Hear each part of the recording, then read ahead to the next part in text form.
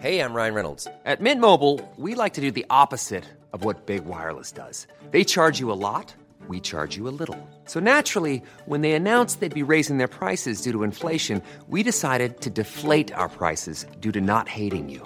That's right. We're cutting the price of Mint Unlimited from $30 a month to just $15 a month. Give it a try at mintmobile.com/switch. $45 up front for 3 months plus taxes and fees. Promo rate for new customers for limited time. Unlimited more than 40 gigabytes per month. Slows full terms at mintmobile.com. Hey, it's Ryan Reynolds, and I'm here with Keith, co-star of my upcoming film, If, only in theaters May 17th. Do you want to tell people the big news?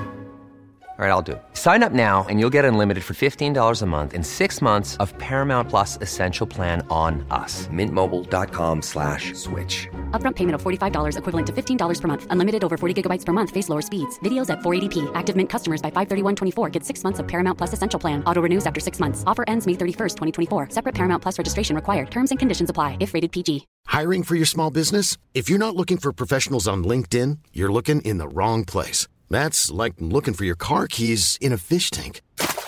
LinkedIn helps you hire professionals you can't find anywhere else, even those who aren't actively searching for a new job but might be open to the perfect role. In a given month, over 70% of LinkedIn users don't even visit other leading job sites. So start looking in the right place. With LinkedIn, you can hire professionals like a professional. Post your free job on linkedin.com/people today.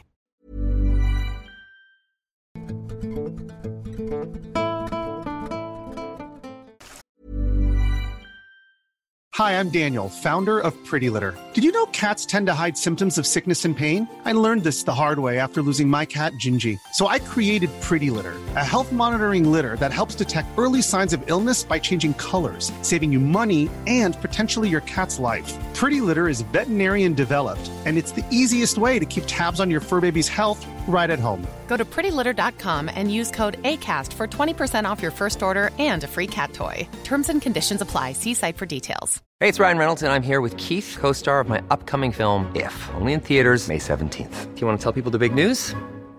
All right, I'll do it. Sign up now and you'll get unlimited for $15 a month and 6 months of Paramount Plus Essential Plan on us. mintmobile.com/switch. Upfront payment of $45 equivalent to $15 per month. Unlimited over 40 gigabytes per month. Face lower speeds. Videos at 480p. Active Mint customers by 531.24 get 6 months of Paramount Plus Essential Plan. Auto renews after 6 months. Offer ends May 31st, 2024. Separate Paramount Plus registration required. Terms and conditions apply if rated PG. The Man in the RV. The other day, I remember this one little story that happened to one of my friends' old neighbors. His old neighbor lived in a really small RV park. Anyways, he liked to go back there to visit her a lot, since they were pretty close. I was his ride at the time, so I would usually end up hanging out there with him. The small RV park was located right off a main road or highway that led directly into one of our small historic townships. The park was shaded by mostly tall oak trees, so it was often nice and breezy in the hot summers. Since it was such a small neighborhood in the RV park, everyone had no choice but to know everyone. While we were hanging out over there one day, my friend's former neighbor and her other neighbor started commenting on the fact that there were tons of ants. That was unusual to them, since they had lived there for years and never had that problem before. Eventually, after dealing with the ants being absolutely everywhere for a couple days, my friend's old neighbor decided to go outside and try to track the ant trails to see where they were maybe coming from. She ended up tracking them to an RV that was one space away from hers. There she found several trails of them both going into and coming from this man's RV.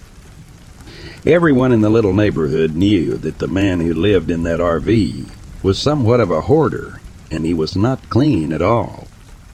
So she knocked on his door a few times, but he didn't seem to be there, so she decided to tape a note on his door for when he got home. In the note, she asked that he please have his son maybe pick up some ant traps, and also to have him maybe clean up a little. The man who lived there was quite weak and ill with MRSA. I believe MRSA is a disease that can be passed through bodily fluids and such, and I also believe it is eventually fatal. Thankfully, though, he had his son around to do his errands and some other things to help care for him. A couple days after she'd left the note on his door, she got a knock on her door, and it was a man's son. What he had to say was the grossest and most horrifying thing to me. What had happened was that when the man's son came by to take his dad to an appointment, he knocked but didn't get an answer. As he was waiting for his dad to answer, he realized that he hadn't heard from him in almost a week. I guess his dad usually called him at least every other day or so. Since his dad wasn't answering him, his son went to go grab the spare key that his dad had given to him previously. When he let himself into his dad's RV, he made a morbid and terrifying discovery. He found his dad's decomposing body still in his bed, totally covered in ants. He ran out of there, and it didn't take long for a neighbor to find him sobbing next to his vehicle. Within minutes, the whole small community had heard the gruesome news. As it just so happened, I had taken my friend over there for us all to hang out again. On the day his old neighbor had heard the terrible news, we didn't even get a chance to sit down before she was already telling us about it. As she was telling us about all the ants on his body, I just couldn't help but to think about how ants come into your house, crawl all over your sinks, counters, and dishes, and even in your food. So, for whatever reason, the ants were truly the most horrific part to me. After all, MRSA can be passed through bodily fluids. We didn't go back there for a while after hearing that. When we did, though, they were still in the process of trying to move the RV out of there, and that was after a man in a full hazmat suit spent days cleaning it out. The whole thing just kind of freaked us all out, though, especially the damn ants. For real.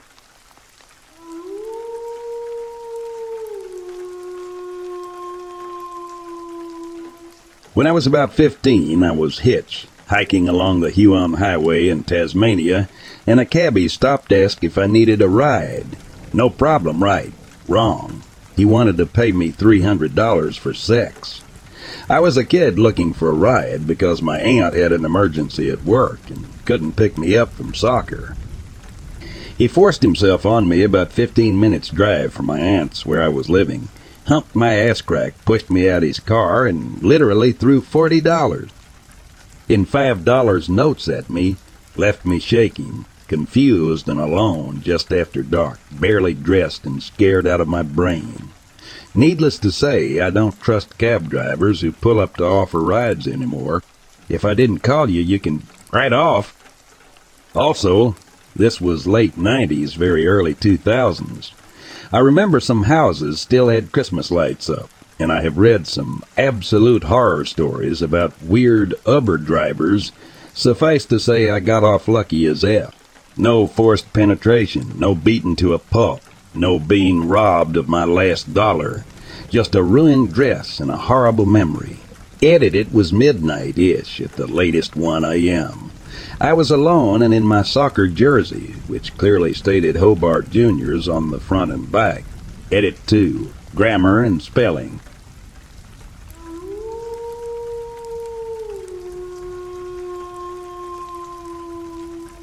I was out camping by a lake with around 20 people during a summer camp program.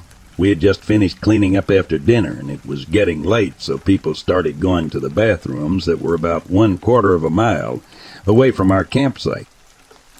After I'd finished cleaning, I decided to go to my tent to read without being eaten alive by mosquitoes, but I didn't realize how late it had gotten until one of the counselors asked me if I still wanted to shower before going to sleep. She offered to walk with me and wait by the door, but I turned down the offer and went on my own. I wanted to be quick, and I thought they would slow me down. The walk over there was perfectly fine.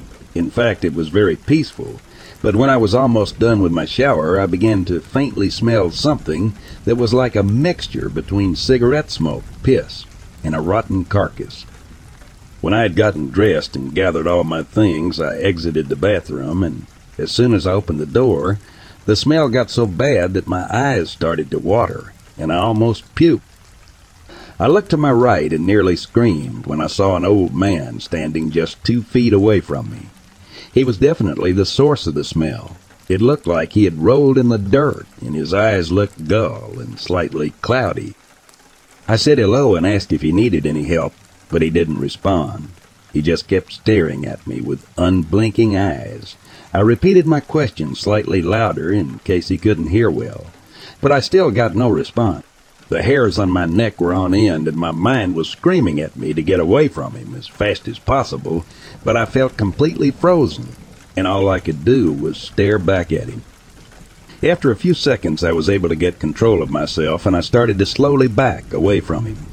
When I was a few feet away, I turned around and started to quickly walk back to camp. I looked over my shoulder and saw him walking after me, but when I started jogging, he turned around and walked off in the opposite direction. When I got back to camp, I went straight into my tent and sat in fear almost all night. I never saw the man again, and I really hope it stays that way.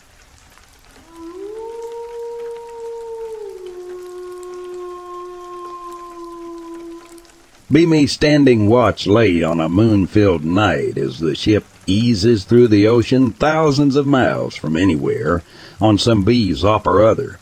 See two other dudes also standing watch, but standing around, the three of us talking about whatever. Look up and see a smoky contrail easing through the sky, thinking that planes do that all the time.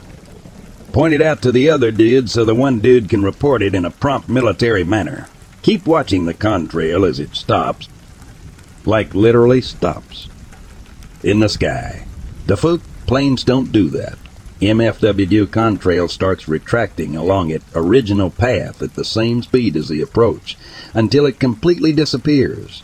Be one of three dudes that shares looks and agrees we can never mention that shit because no one will ever believe us.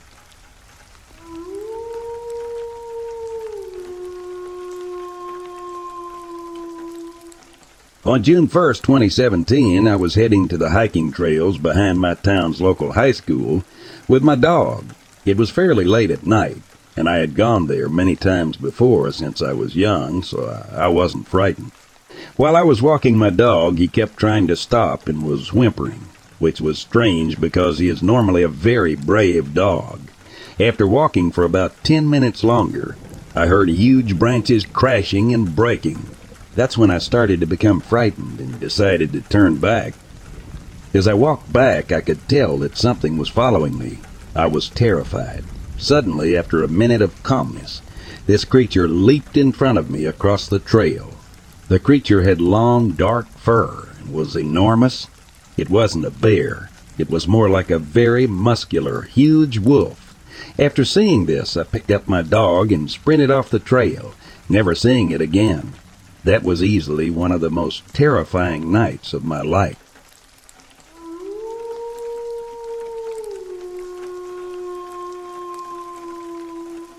Lutz had drawn this picture for his friend Harold Underhill. This is a depiction of the creature that Lutz encountered during an early morning fishing trip on June 22nd, 1963, at the south end of Dewey Lake. I was out there to catch some perch, and the pre-dawn darkness enveloped the area. As I focused on my fishing, I noticed a large triangular shape bobbing on the surface of the remote section of the lake. Curiosity got the best of me, and I approached it, initially thinking it might be the head of a giant snapping turtle. However, as the sun started to illuminate the water, I could see more clearly. To my astonishment, the triangular shape was actually a large log with shaggy red markings. I couldn't fathom how a cedar tree had ended up in the water. With my oar, I tried to roll the log over, but when I made contact with it, the log suddenly stood up in the water, revealing a massive animal. This creature stood at approximately 10 feet tall, emitting an increasingly loud clucking sound that grew so piercing it became painful. The animal fixed its gaze on me before slipping back under the water and disappearing, moving away like a crocodile. I had no idea what I had just witnessed, only that it was something far from home, something that didn't belong in Dewey Lake. When I shared this story with my friend Harold Underhill, he couldn't help but laugh and accuse me of being drunk. Nevertheless, I sketched out the picture for him and held firm to the validity of my account until my passing in the early 80s. In another strange encounter during a hot and muggy evening in late July of 1963, my friends Alan Razak and Bob Ford decided to brave the thick weeds and mud to carry their canoe to the water's edge. I remember thinking we might get stuck in the mud with the canoe on our heads. But we had heard the fishing was exceptional. Little did we know what we were in for. The mud was even worse than we'd heard. A thick, black, deep muck, according to Bob Ford. Despite the muddy ordeal, we believed it would be worth it, as the lake wasn't heavily fished. Covered in mud and exhaustion, we finally managed to get the canoe into the water.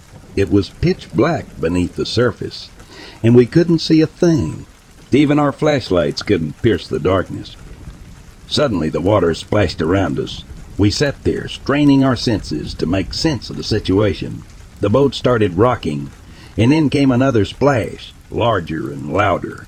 Next we heard a strange sucking sound, followed by a roaring noise, like that of an angry animal. We sat there in stunned silence, trying to comprehend what was happening. Then we heard something breathing, sounding like a bull. We could vaguely make out a large black shape in the water. Terrified, we started paddling furiously. Alan and I managed to get the canoe out of the water and rushed back to the safety of the weeds. When we got to Moore's truck, we loaded the canoe hastily, failing to secure it properly. Not even a mile down the road, we had to pull over to fix the canoe, which had come loose and smashed on the road. That's when Jim Casey, who had driven up on us, expressed his bewilderment. He said, "It was weird because I just saw this mess in the road. Then I talked to them, and it was a weird thing. A couple of tough old birds talking about this thing in Mud Lake. It did make me think twice every time I drove by Mud Lake." Years later, I confided in my daughter, admitting that the incident on Mud Lake had been the strangest thing that ever happened to me. I told her to stay away from those lakes because something lives in them.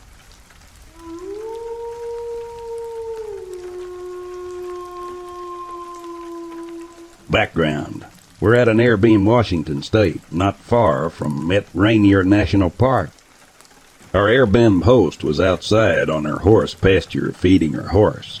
We all went outside to greet her and thank her for accommodating us. She lived across the street, so she offered to show us her other property, with more horses and a few other farm animals. We pass her house and are now in her backyard. Our host, let's call her Michelle, gets us in a circle and whispers, "So, do you guys want to go back home with a story?" Intrigued? We say yes, and we had no idea what we were in for.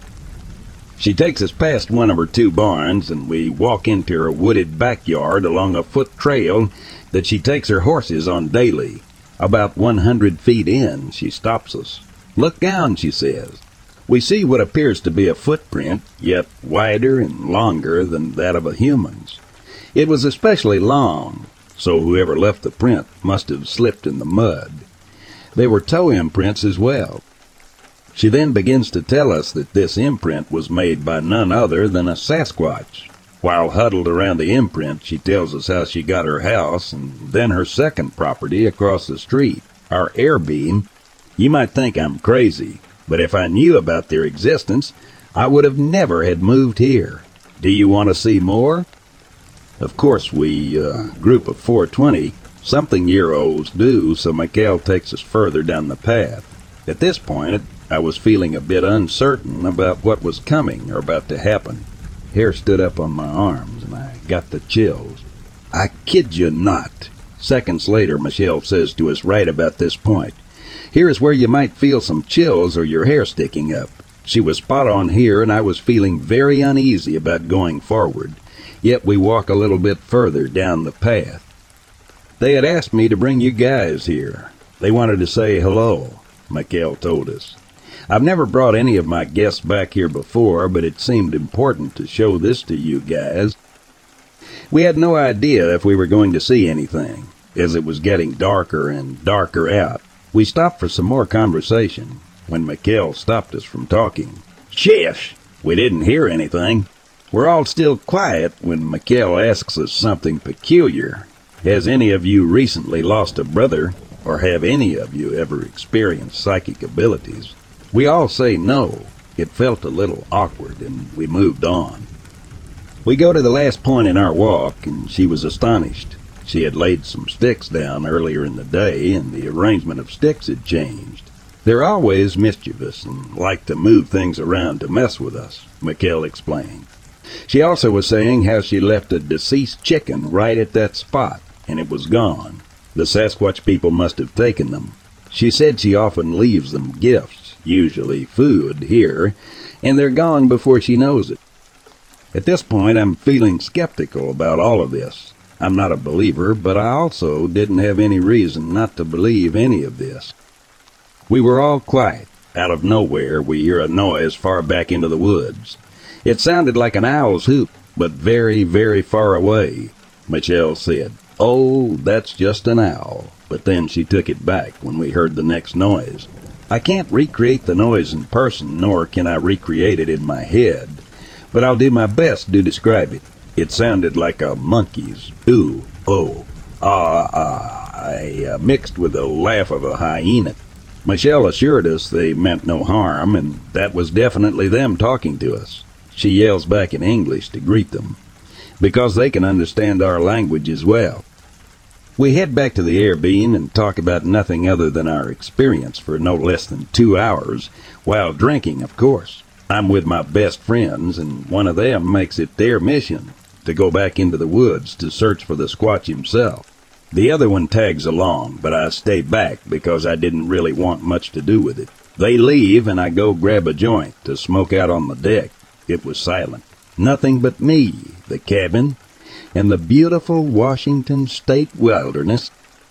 Then I heard it again. The same owl hoot in the distance, followed by the eerie-sounding monkey noises. I was alone and stayed up another hour until my friends returned and told them I had heard it again. Yet, strangely, they didn't. Before I went to bed, I Googled something along the lines of Washington State creepy laugh animal, and the first result was an article titled Bigfoot Are Animals, Hair-Raising Sounds Coming from a Swamp on Indian Reservation in Oregon.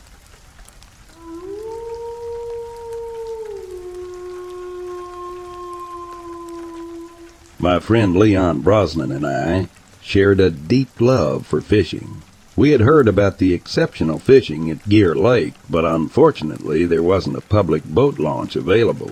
Nevertheless, we managed to secure permission to put our boat in the water on an early Wednesday afternoon and after school. Both of us were eager to test our new head on lures. I remember Leon teasing me for using a steel leader on my lure, but I insisted on it to prevent losing it, even though he jokingly claimed that steel leaders were only for sharks. Leon mentioned that we were using a heavy test line, probably too heavy for the type of fishing one typically does in a landlocked lake, but we held on to our fantasy of hooking a 25-pound bass, which made it all the more exciting. Little did I know that our fishing adventure would soon take an unexpected turn, and I would witness something I couldn't quite believe. As we cast our lines, I aimed my hook with the steel leader toward the northern edge of the serene lake, and our red and white bobbers rested undisturbed on the still water. We were growing a bit disheartened because we had gone through so much trouble to access the lake, yet we weren't getting any bites from any fish. Not a bluegill, not a perch, nothing. We had brought along some bologna sandwiches and Cokes, and as I turned around to grab our food and chat with Danny, I noticed a sudden change in his expression. My fishing pole jerked, then settled back. Leon's reaction was even more intense, and he couldn't stop exclaiming, "Holy crap," over and over. His eyes were wide with disbelief. It turned out that I had to reel in my line, only to discover that the steel leader had been bitten clean through. Leon held up the end of his paddle and described how he saw a massive mouth emerge over the top of the bobber. A mouth as big as the paddle itself. It had chomped down on the line and tugged at our canoe before finally breaking free. It was a colossal mouth covered in hair, and I could have sworn I saw eyes just before it slipped back beneath the water. Leon later confessed this extraordinary encounter to a Department of Natural Resources, DNR, representative. The DNR guide we spoke to afterward suggested it might have been a garfish. However, Leon adamantly stated, "I've been fishing my whole life, and I've seen garefish. That was no garfish." As for me, I wish I had been the one to see it, but I couldn't get over how something had bitten through that steel leader. It must have had razor-sharp teeth or an incredibly powerful jaw.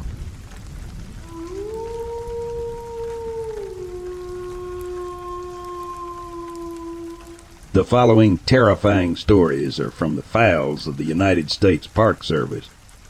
January 4 to October 23, 1955. Distorted animals. A series of animals were found in distorted shapes, their heads shaped like tumors, and had extra eyes, mouths, legs, and sometimes organs. This became documented as a strange birth, defects due to the environment. However, things became worse, and people were reporting that a creature that allegedly resembled a human stomach and intestines as legs was eating the birds and insects in the region. When they approached the foul-smelling heap and sprayed with a noxious and caustic substance that caused temporary blindness and skin irritation. However, sightings of the visceral abomination became deadly when a forest ranger found human skeletons around the area and a yellowish substance was found on the bones. Their clothes were partly burned by caustic juice and skin embedded in the fabric. On January 10, 1955, a man claimed to have seen a giant rat with large fangs and glowing red eyes and cloven feet. He estimated that it was the size of a goat and was chewing on a bird. He reported it to the forest rangers and told him he wasn't the only one who reported a giant rodent in the area. A couple was walking down a trail and stumbled upon a huge pile of animal bones, and footprints of a three-toed creature were found near the site, and a series of claw marks on the trees were found, as well as skulls hanging from branches. A moment later, the two heard blood-curdling screams from the forest. Missing persons. A couple named Gregory Dean and Francine Swartz was last seen alive in a remote area on the night of January 11, 1955, while hiking up a steep hill.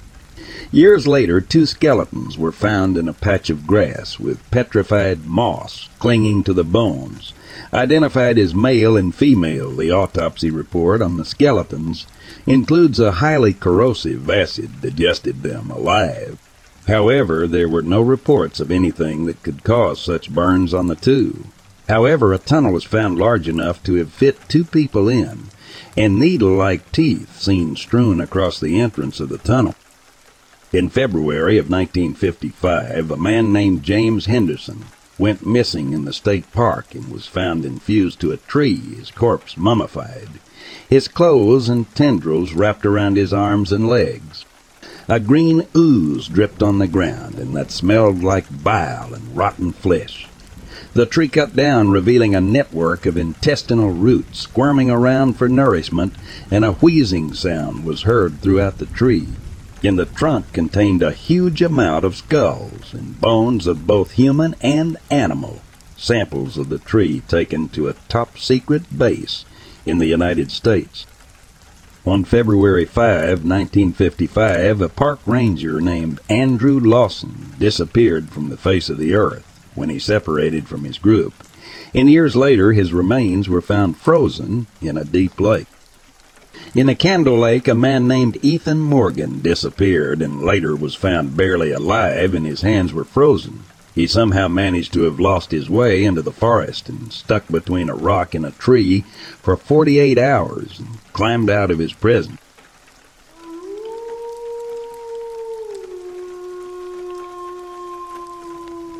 My wife and I witnessed a dogman-looking creature, possibly a doyu, Monday night, August 7th, 23, while driving northbound on Route 65 Sharpsburg Pike, south of Rockland Drive.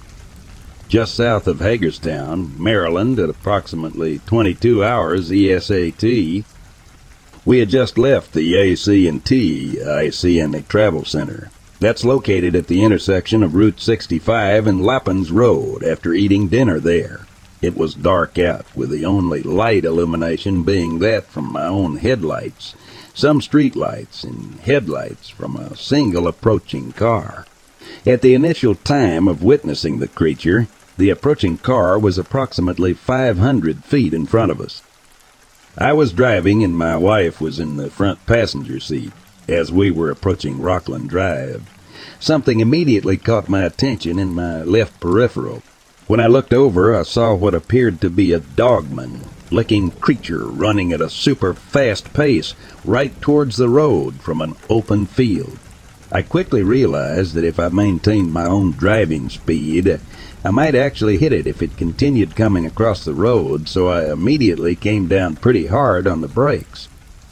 As it got closer to the road, my headlights put some limited illumination on the creature, but I never got closer than approximately 50 feet from it. As soon as I hit my brakes, my wife exclaimed, "What the hell is that?"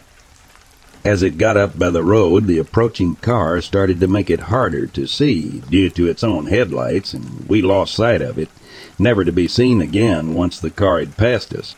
We don't know if the creature crossed behind the passing car or not, as we never witnessed it actually come onto the road. As crazy as it sounds, I don't know if it actually may have hurdled our vehicles, and we didn't see it do that or what. With its speed and build, I would have to say that it very well may have had that ability to do so, but obviously I can't say for any certainty. We were both very shaken by what we had just witnessed.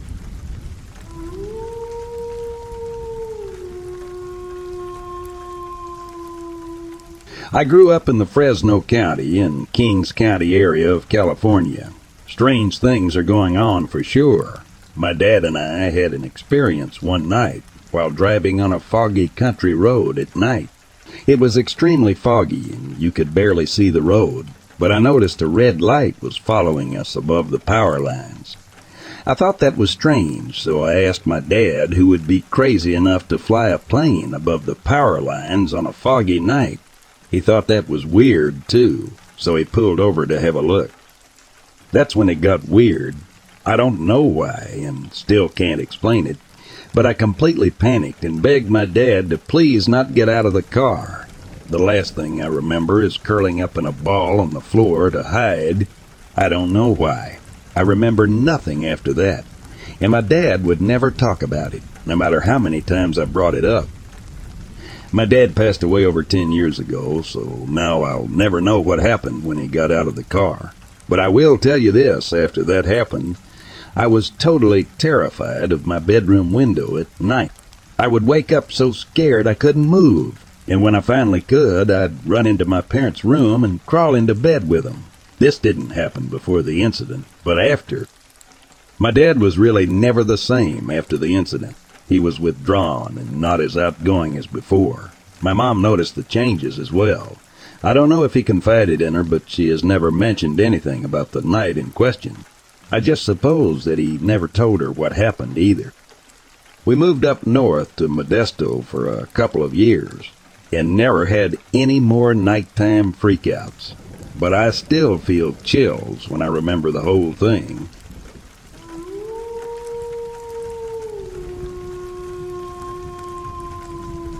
I'm packed and ready to leave, so I've got some time to write all this down. Grandpa is talking with the 2 trucks that just pulled up, still waiting on the last one. Then we're headed north. For now, I've got time to kill. I always meant to do this, and it's officially now or possibly never.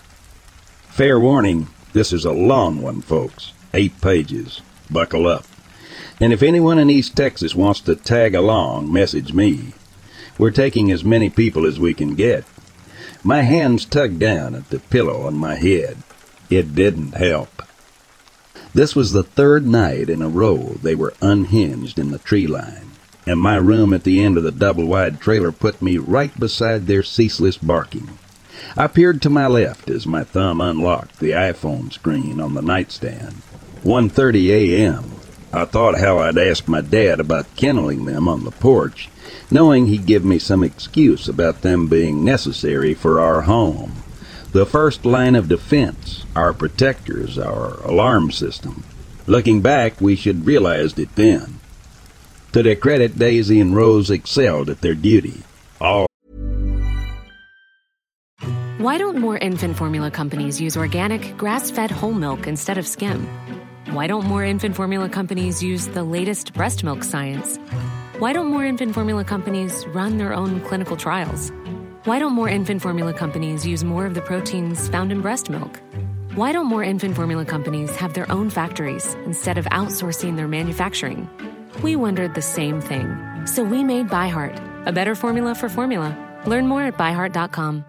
Planning for your next trip? Elevate your travel style with Quince. Quince has all the jet-setting essentials you'll want for your next getaway, like European linen, premium luggage options, buttery soft Italian leather bags, and so much more. And it's all priced at 50 to 80% less than similar brands. Plus, Quince only works with factories that use safe and ethical manufacturing practices. Pack your bags with high-quality essentials you'll be wearing for vacations to come with Quince. Go to quince.com/trip for free shipping and 365-day returns. Even when we're on a budget, we still deserve nice things.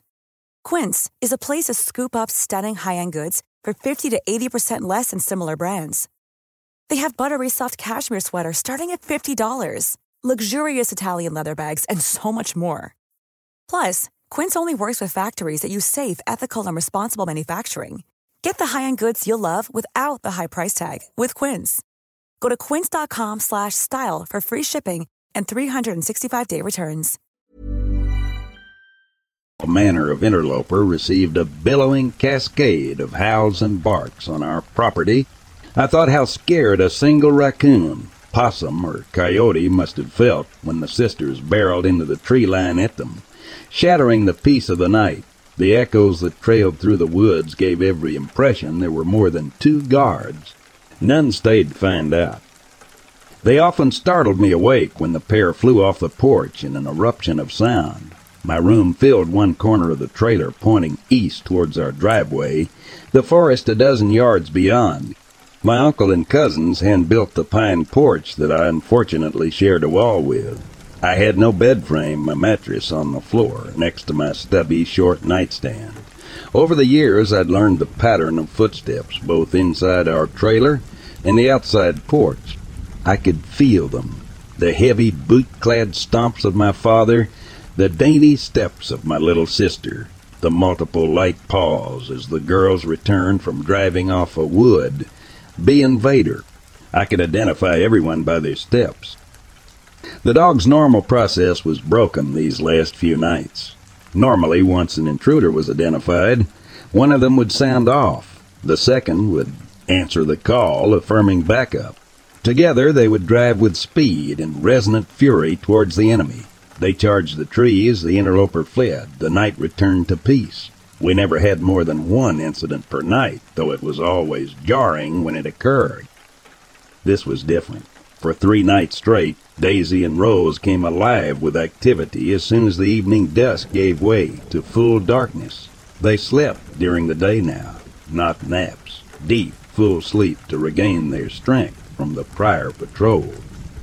Then together they prowled the edge of the black woods. Low growls and occasional half-grunts ran the full duration of the night.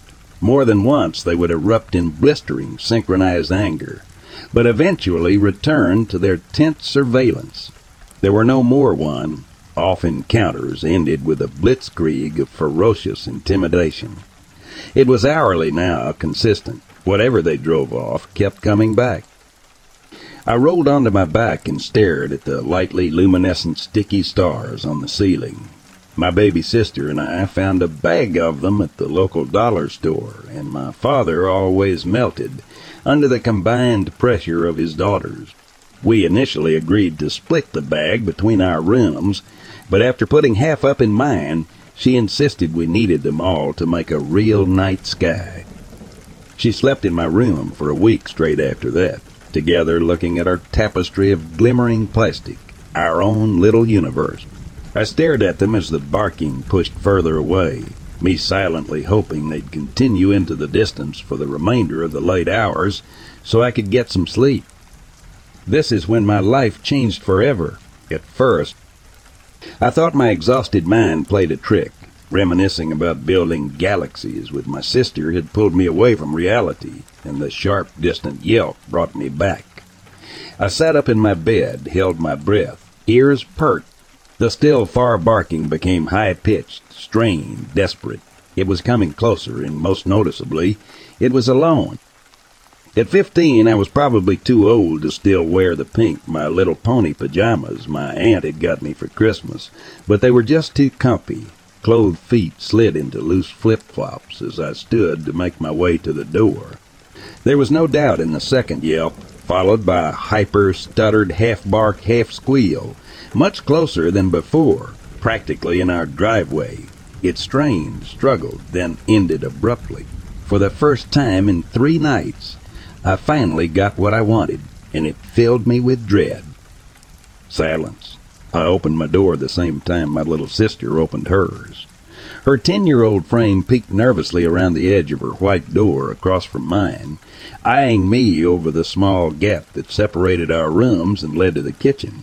Before either of us could step onto the 5 feet long, 4 feet wide landing of carpet that separated us, my father's shadow burst into the kitchen, shotgun in hand. "Stay in your rooms. Lock your doors," he commanded mid-stride. My mother's smaller frame quickly waddled behind him in a purple nightgown. He hit the front door with force. My room rattled as the wood slammed against the outer wall. I felt his steps hurriedly descend the 5 porch stairs and vanish into the drive. The glow from the now-lit overhead porch light illuminated a single yellow square from the front door's window. The light stretched down onto the linoleum to my right, just past the dining table, and landed next to the little gap between our rooms. Mom's shadow appeared in it a moment later, and I heard every lock we had latched beneath worried fingers. "Mommy?" my little sister asked with a child's innocence. Neither of us moved from our respective doctor of cracks. Mom rounded the corner. Hurried fingers fumbled with her phone. "It's okay, Melissa. It's going to be okay," she said. She lied. It's hard to describe that square of light on the kitchen floor next to me, how it's burned into my memory. The front door was just around the corner from my room. It would be easy to take 2 rights and walk straight outside. To see the situation with my own eyes, to no longer linger in that tense confusion. I would not be able to see anything from the only window in my room, which faced south on long side of the trailer. Curiosity began to get the better of me, but I stayed. Mom walked into my sister's room, attempted to comfort her and guide her back to sleep. As the oldest, I received no such consideration, though I stood there a long while as if expecting it. I could see their shadows moving inside Melissa's room, could hear their worried whispering. My heart sank when I felt the first step of the porch bend downward.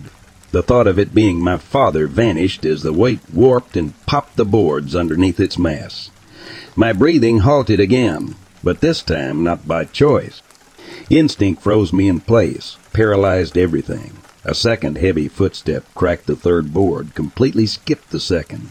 I stared at that golden square of light next to me. Anticipation and fear grew in equal amounts. The 5th porch step protested next. The boards buckled and twisted beneath monstrous weight. The contrast is what haunts me the most, I think. The shadows of my loving mom and sweet sister in a darkened, half-lit gloom across from my door. The hairy black shape that grew into the yellow square shining on the kitchen floor. I could see both, practically one in each eye. Comfort and love, unknown and horror. Things I cherished, and a thing I feared. Even from the silhouette, I could tell the hair was coarse and all-encompassing. A large cone-shaped head rose from wide shoulders. I couldn't tell if it had a neck. Not much taller than my father, yet horrifyingly heavier. It faced through the window, unable to see any of us from the unlit kitchen and around the sharp corner. Luckily, we had turned on no other lights, but I wasn't sure if it could hear their muffled conversation, as quiet as it was. I found some courage at that, slowly opened my door wider, prepared to sneak over to them and lock ourselves inside Melissa's room together. I heard a guttural, low growl, and somehow I knew it was annoyed. It turned to its side, looked up. The shadow of its face was long, too long. What looked like large eyebrows fell into a flat nose, and a jaw that extended well down to its chest. I couldn't see the rows of teeth therein, but knew they were there. I couldn't think of a single animal with a large, oval-shaped head like that. Not even a mythical of one. With the twin sounds of a small grunt and glass breaking, the light from the porch vanished. The kitchen plunged back into near-complete darkness, taking the yellow square with it. I heard my mom and sister pause, finally aware something was out there. If they tried to look now, it would see them. I had to prevent that. My foot lightly touched the carpeted space between our doors. The entire trailer shook with a violent impact and a deafening primitive roar. The front door slid past on the kitchen floor, buckled into the center and nearly split in half. Hinges, locks, glass, and splinters flew like insects. They ricocheted and clattered off every surface. Hanging lights and closed blinds swung as the entire trailer rocked on its foundation. Instantly I moved. Without thought, without choice.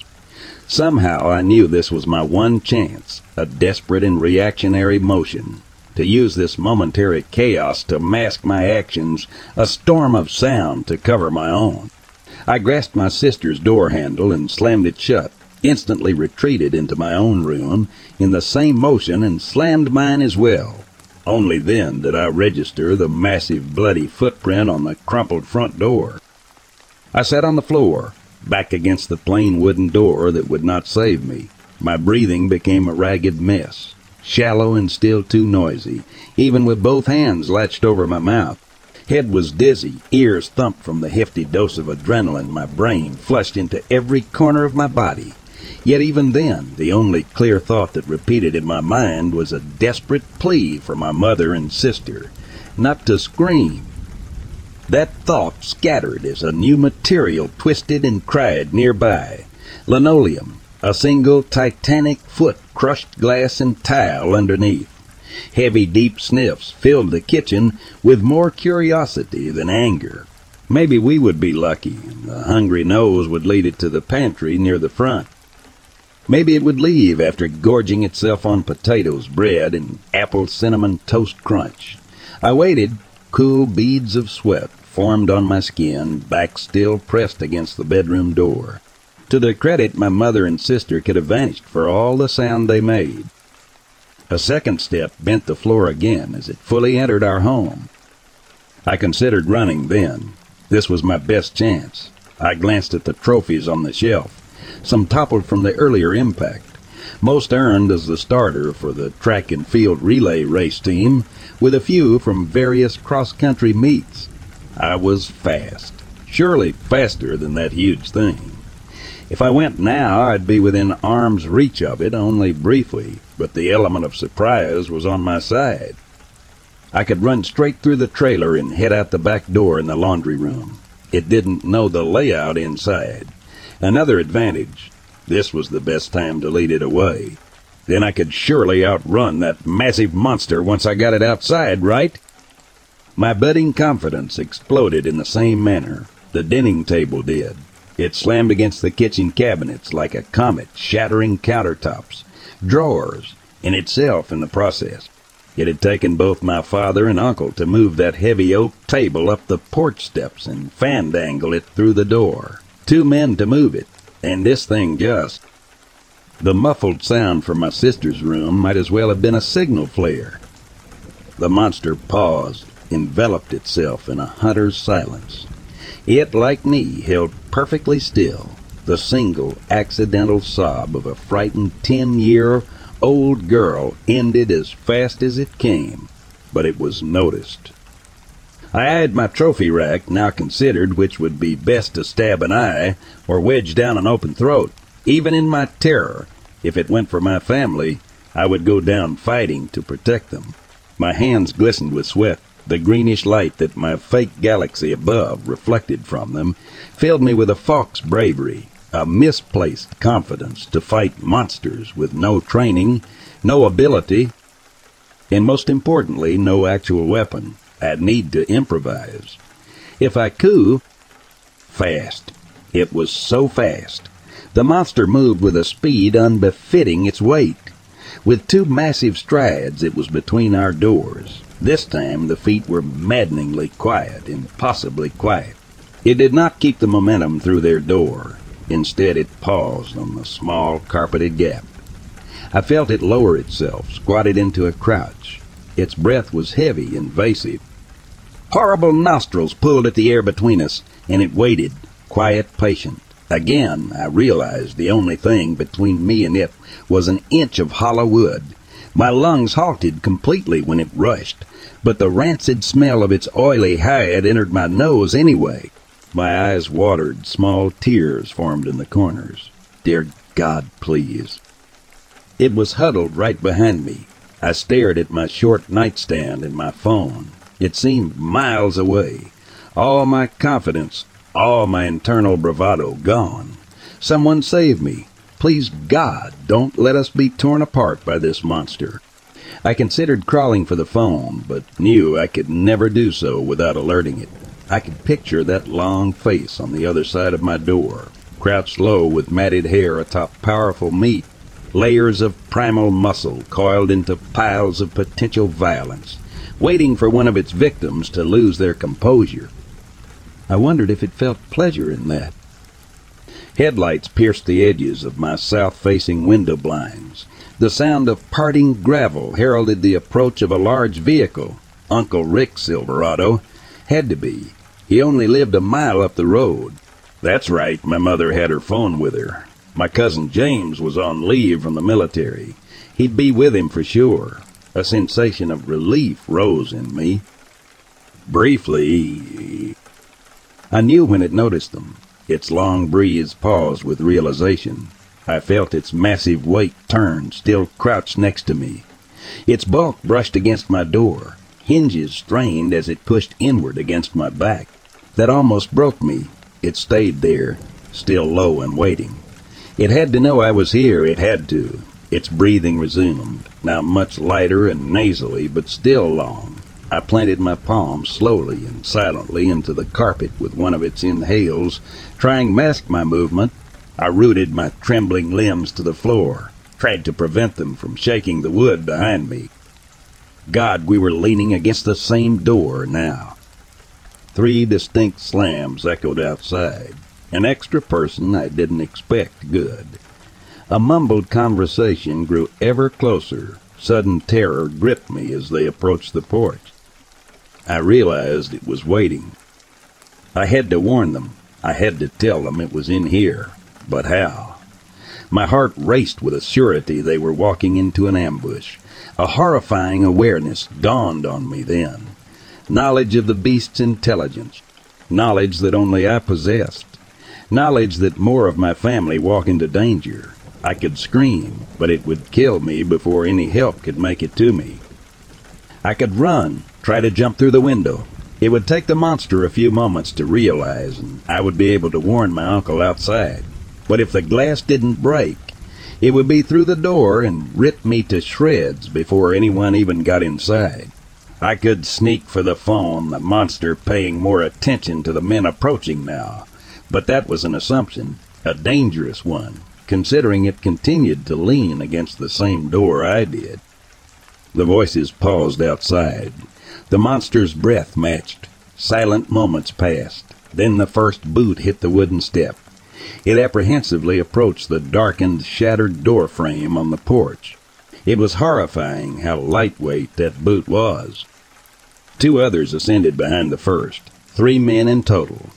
I could picture the raised rifles in front of scanning eyes, unsure if there was even a threat left, wondering if it was a bear or a mountain lion, none of them dreaming of the monstrously strong beast awaiting them inside, ready to strike.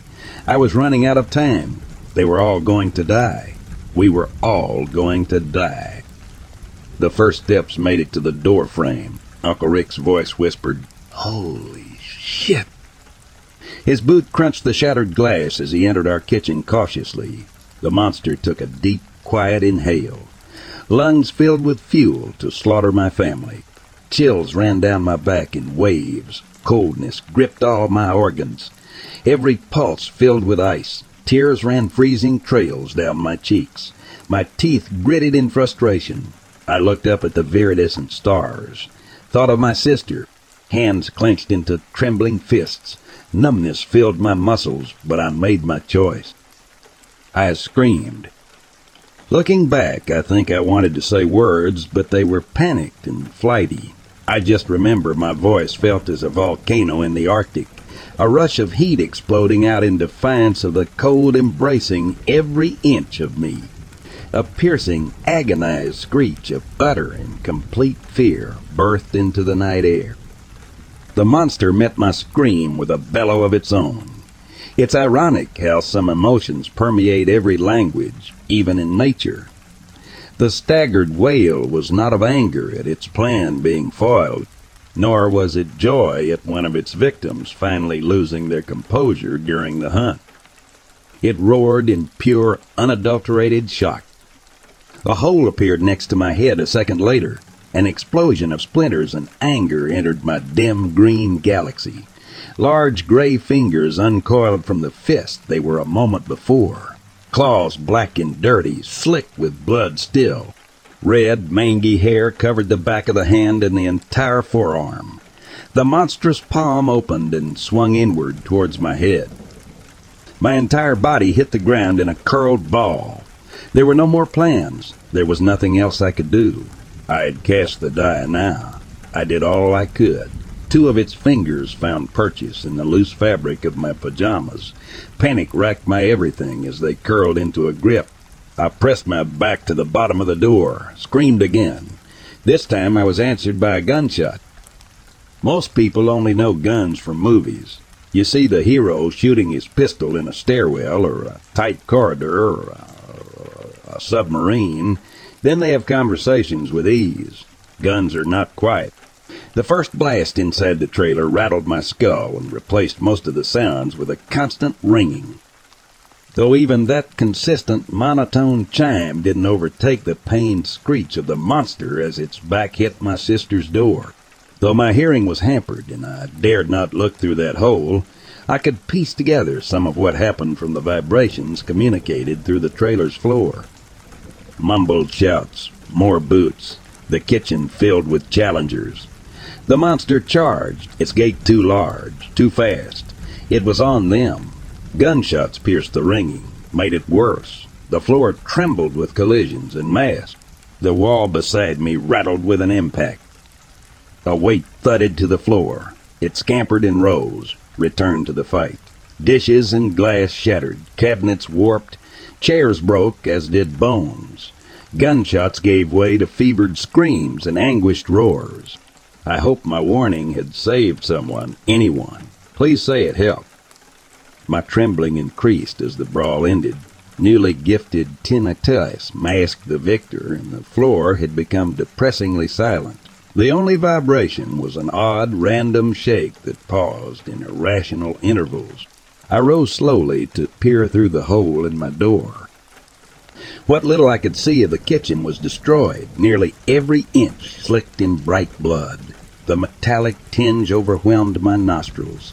A large bloody splotch adorned the ceiling, red handprints on each side. One tan work boot laid on the counter, with two jagged, splintered bones still in it. Cabinets hung from the wall or were missing entirely, and a destroyed stool lay in a heap on the stovetop. Mangy red form rose from the other side of the small island, coarse, ragged hair now matted in blood. It faced away from me, twisted and jerked. A horrifying rip pierced the ringing in my ears. The monster dropped something heavy on the kitchen floor. It landed with a flat, permanent thump. It stood to its full height slowly, and I could see its long gray jaw move as it chewed.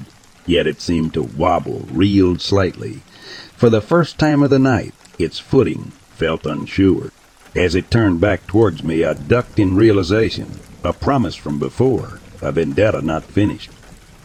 It had won, and now it was time for revenge on the small creature that startled it, that ruined its crafty ambush, was to blame for every bit of damage and pain it felt now. I returned to my ball, this time with complete hopelessness.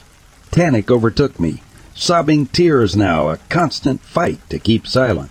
It was going to kill me, I was sure. It was going to eat me. The massive foot landed with wetness. Blood so thick on the kitchen floor, I could actually feel it. A second less. Sure step landed after that, but, to my surprise, it was headed towards the front door. It staggered, planted full weight behind each exhausted step. One footfall crunched glass near the doorway, then heavy knees collapsed down into tile. It held there a moment, then toppled forward, shaking the outer porch with the bulk of its torso, landing with no resistance. Half inside, half outside, its ragged breathes large enough to vibrate through the floor now. Then stillness. I waited, out of fear, shock, disbelief. My mind raced as the weight of loss finally caught up to it. My dad, uncle, cousin. This wasn't supposed to happen to people, to entire families. After a minute, I found my resolve as my rational mind regained control. I crawled to my phone on the nightstand. I palmed it in sweaty, quivering hands. My back leaned against the wall, the porch steps just on the other side. Waited for it to rise, to continue its rampage, but it didn't. A sob brewed as I looked at the family photo on my phone's background, typed the password in as pained wetness blurred the numbers. Exhaustion and anguish finally breaking the levee that held them this long. I can't describe the feeling when that solid, heavy foot crunched into the second porch step. Oh, God. My hands moved in a blur, the message clear and direct. I stared at "Don't move" until it confirmed as sent. Quietly, I prayed Mom would see it fast. The new monstrous feet climbed the stairs and paused in front of the first beast in our doorway. Impossibly, another set ascended after that. 2 more. My screen lit up then. A message from Mom, "Where are you?" Before I could type, twin roars rattled the wall I leaned against. Primal, guttural, yet somehow more. "Human," they continued for a solid minute. Each paused only briefly, but never at the same time. Eventually, they faded back into silence. My ears returned to a single, constant ring. Maybe they had descended into quieted grunts I was unable to hear. Maybe even tears. The weight of the dead one lifted with terrifying ease, and the 2 creatures descended the steps of the porch and back into the night. It was finally over. Mom and I texted back and forth. I told her to call 911 and I would stay put and warn her. If those things came back, even though I couldn't hear much, I could feel, and I was too close to this wall to risk calling for help myself. I couldn't hear well enough to speak with a dispatcher anyway. She texted me back that she had reached several family members and the police were already on the way. Looking back, she made the right choice. If she had panicked and called herself, we'd all be dead. A half hour went by before I had the courage to move to Melissa's room. I was finally sure they were gone. My mom sobbed uncontrollably as she hugged me tighter than she ever had. I told her and sister to not go out there.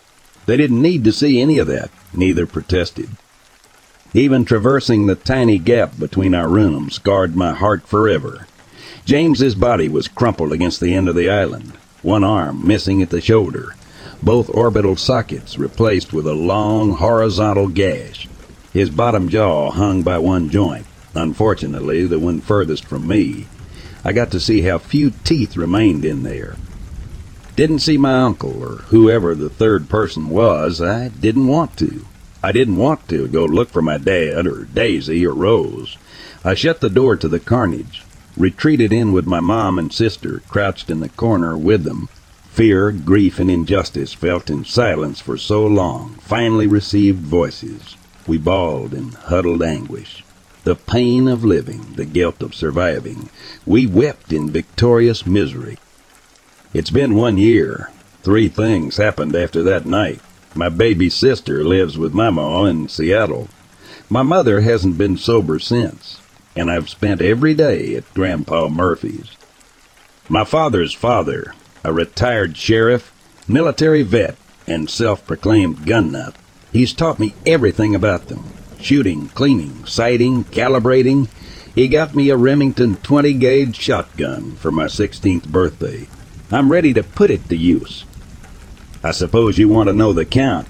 Everyone does. Dad was dead. I didn't hear how, I didn't care to. My Uncle Rick, my cousin James, and one of his military friends. I feel bad I forgot his name. All closed casket funerals. All heroes I never got to thank. Raving something monstrous and violent while I hid away, worthless and pathetic, laying in a ball as they died. Every single night I hear it breathing next to me. Every single night I get to relive the screams, hear them die, feel them die. I lay there every time, doing nothing. Maybe something as simple as grabbing its leg would save one of them. Maybe stabbing it with a relay race trophy could save them all. But that little girl so afraid to die that night did. I'll never be helpless again. I dropped out of school after that. They had me on several medications I've stopped taking. They took my edge off, made me dull. I've been training with Grandpa. Even in retirement, he's maintained his fitness, still able to march up and down mountains on his bi-monthly hunting excursions I've been joining him on. We've practiced with rifles, small arms, close quarter fighting, and several months of Krav Maga. The last one is more for fitness and good for a young lady to know, Grandpa says. He always apologizes to me, says he wishes he would have been there. I do too, but he shouldn't feel that guilt. It wasn't his fault. There was a triple homicide somewhere east of Livingston. Being an ex-sheriff has its perks, Grandpa said to Pack Light. That's code for we will be moving a lot. It's finally time. My preparation is about to pay off. I'm taking my two favorite pistols, my Sauer P320 and my Desert Eagle. I named them Daisy and Rose. Fitting, ironic, poetic, call it whatever you want. This all started with a daisy and a rose barking in the night. It's gonna end that way, too.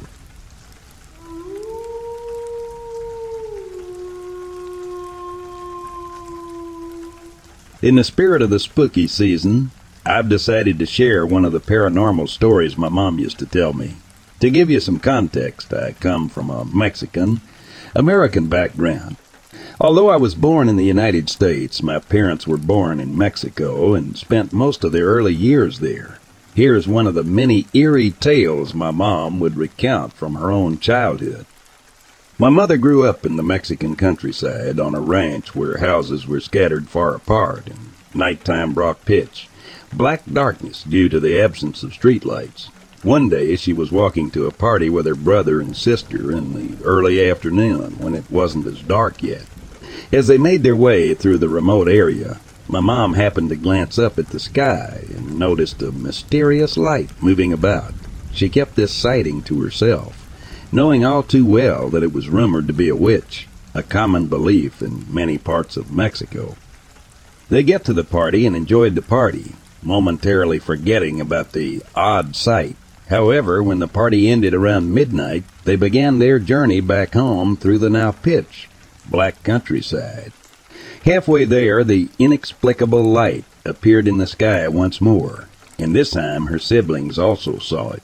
They continued walking in silence, not daring to mention the eerie sight to one another. Then out of the blue, my mom tripped and turned to look behind her, catching a fleeting glimpse of a mysterious lady. Almost instantaneously, the figure transformed into a glowing light and ascended into the sky, all of this happening in a matter of seconds.